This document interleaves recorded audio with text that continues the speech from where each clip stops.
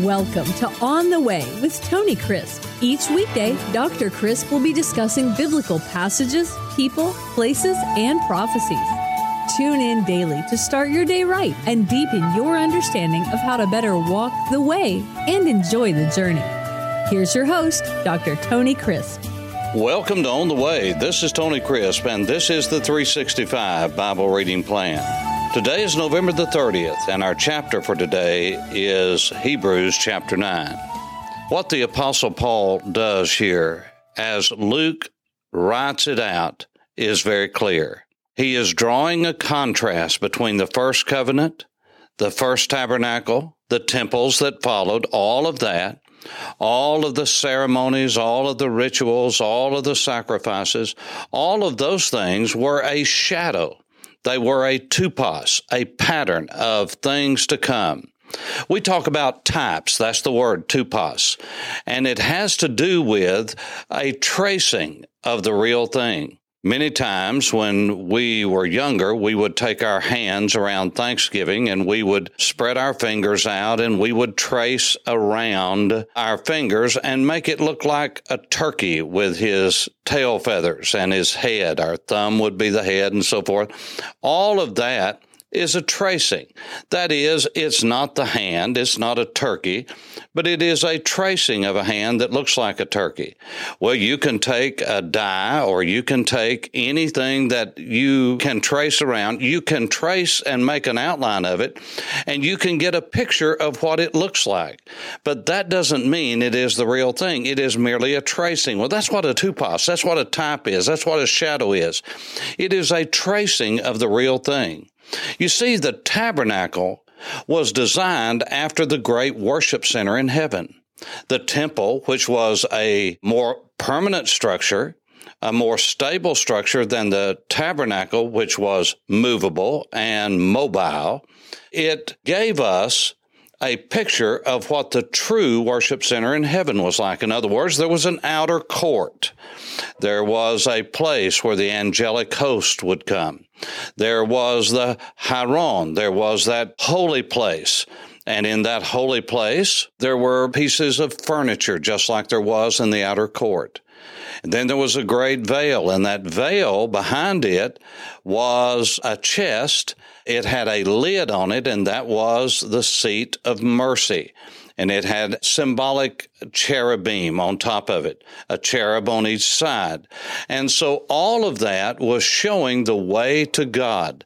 Now, as you go through chapter 9, you will see in verse 6, it says, "Now these things had thus been prepared by the priest always. He went into the first part of the tabernacle, which was the holy place, performing services. And there were the pieces of furniture like the lampstand, the menorah. We call it a candlestick, a golden candlestick, but it was a lampstand, a menorah.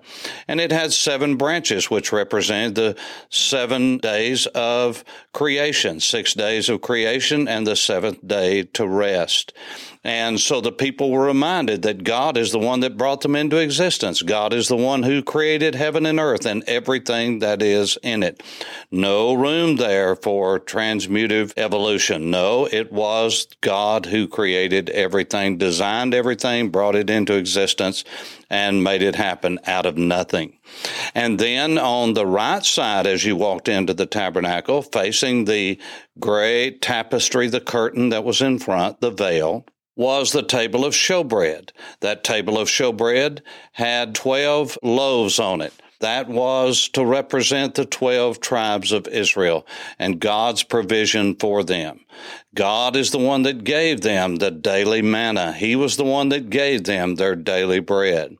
And then there was, directly in front of the veil, there was an altar of incense that burned all the time. And so you recall in the Bible several occasions, it records people going into that first sanctuary, that first sacred place. Remember, that's where Samuel was, and that's where he was trimming the lamps at night, and he was doing the putting in of the oil and all of the things they need to do. But then it goes on to say, but into the second part, that is the Holy of Holies, the most holy place, it says that the high priest, one person, went alone once a year, not without blood. which he offered for himself and for the people's sins committed in ignorance, the Holy Spirit indicating this, that the way into the holiest of all was not yet made plain. It hadn't yet happened while the first tabernacle was still standing. You see, once a year, on the Day of Atonement, Yom Kippur, the Day of Atonement, the Day of Covering is Kippur, comes from kafar, the word which means to cover, because, see, it could never take away sin. It could only cover sin until Messiah would come, the one promised in the Garden of Eden in chapter 3 of Genesis, chapter 15, when the one who would crush the head of the tempter, Satan himself, Diabolos, he would be crushed. And so this is what the high priest would do. He would take 2 goats.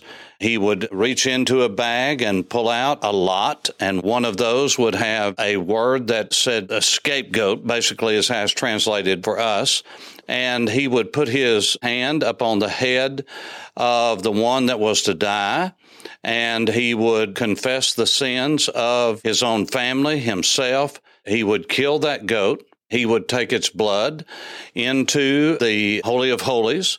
He would sprinkle it on the ground. He would sprinkle it on the mercy seat. Why? Because that lid covered the chest. The chest had, according to this chapter, it had in it the manna.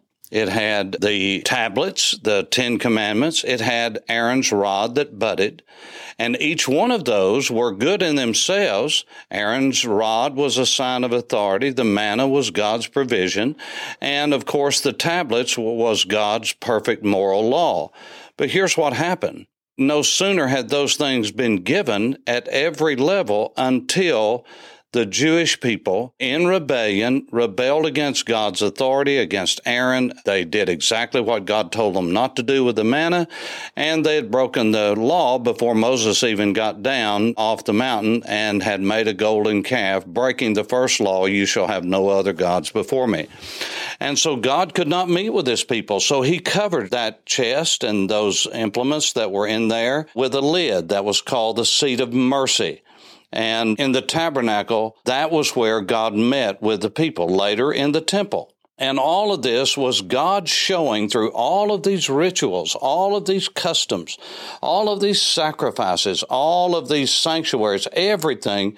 He was showing that the way yet had not been made available. This is why they had to do this over and over and over again. Now, let me go back to that second goat. There were 2 goats. One was the one that was sacrificed. The other was the scapegoat. And the blood of the one that was slaughtered, the hands of the priest would go into the blood. He would place the bloody hands on the head of the scapegoat. He would confess the sins of the people, and then he would carry it off. It would be led off into the wilderness. It would never come back, showing that not only had the debt been paid, but the sins had been forgiven, never to be remembered anymore, taken away. It was a visual picture. It was a glorified object lesson.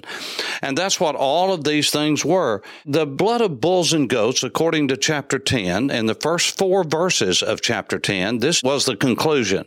It is impossible that the blood of bulls and goats can take away sin. No, it had to be one likened unto us that would come and would take the place of Adam, because you see, Adam was placed into a pristine garden where there had never been sin.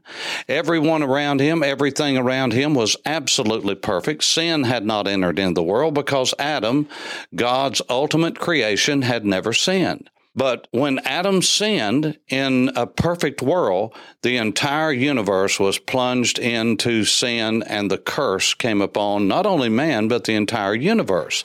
Now, that's true unless Romans chapter 8 is wrong, because the Bible says the entire universe groans, waiting for the redemption. That is, when God will make all things right, and we will have our glorified bodies, and he'll make a new heaven and a new earth, and all the children of God will be home that will be saved. And he is going to renovate the universe, new heaven, new earth. That's going to be our eternal home. That's talked about in Revelation chapter 21 and chapter 22.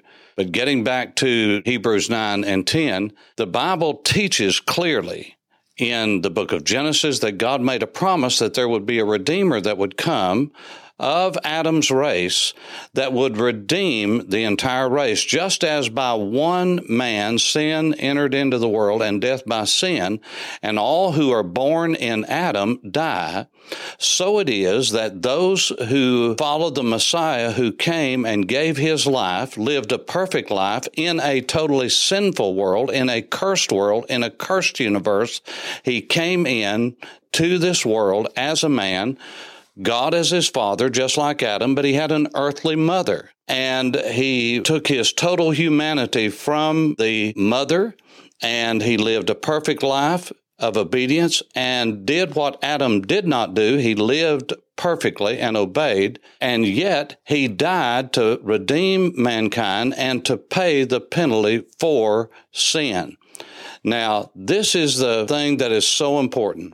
When a person is born, they're born into the race of Adam. When they're born again, they're born into the family of God. They are born into the race that is likened unto Jesus.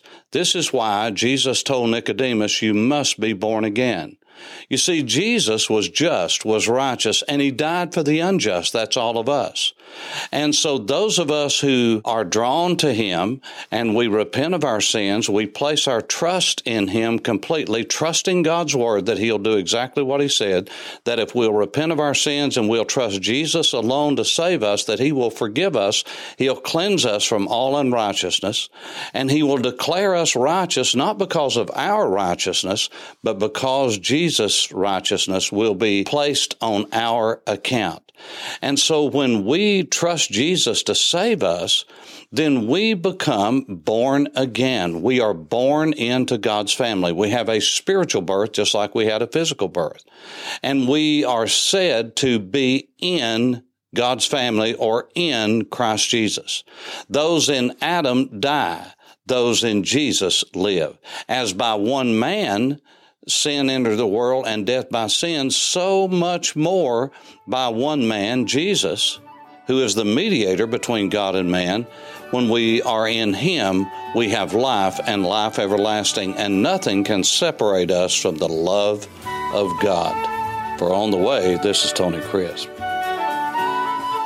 Thanks for listening to On the Way with Tony Crisp. Tune in every weekday for information on biblical passages, people, places, and prophecies. Fridays are for your questions. Email your questions to questions@tonycrisp.org. Then just listen for your question to be answered on Friday's podcast. That's questions@tonycrisp.org. Thanks for listening and have a blessed day on the way.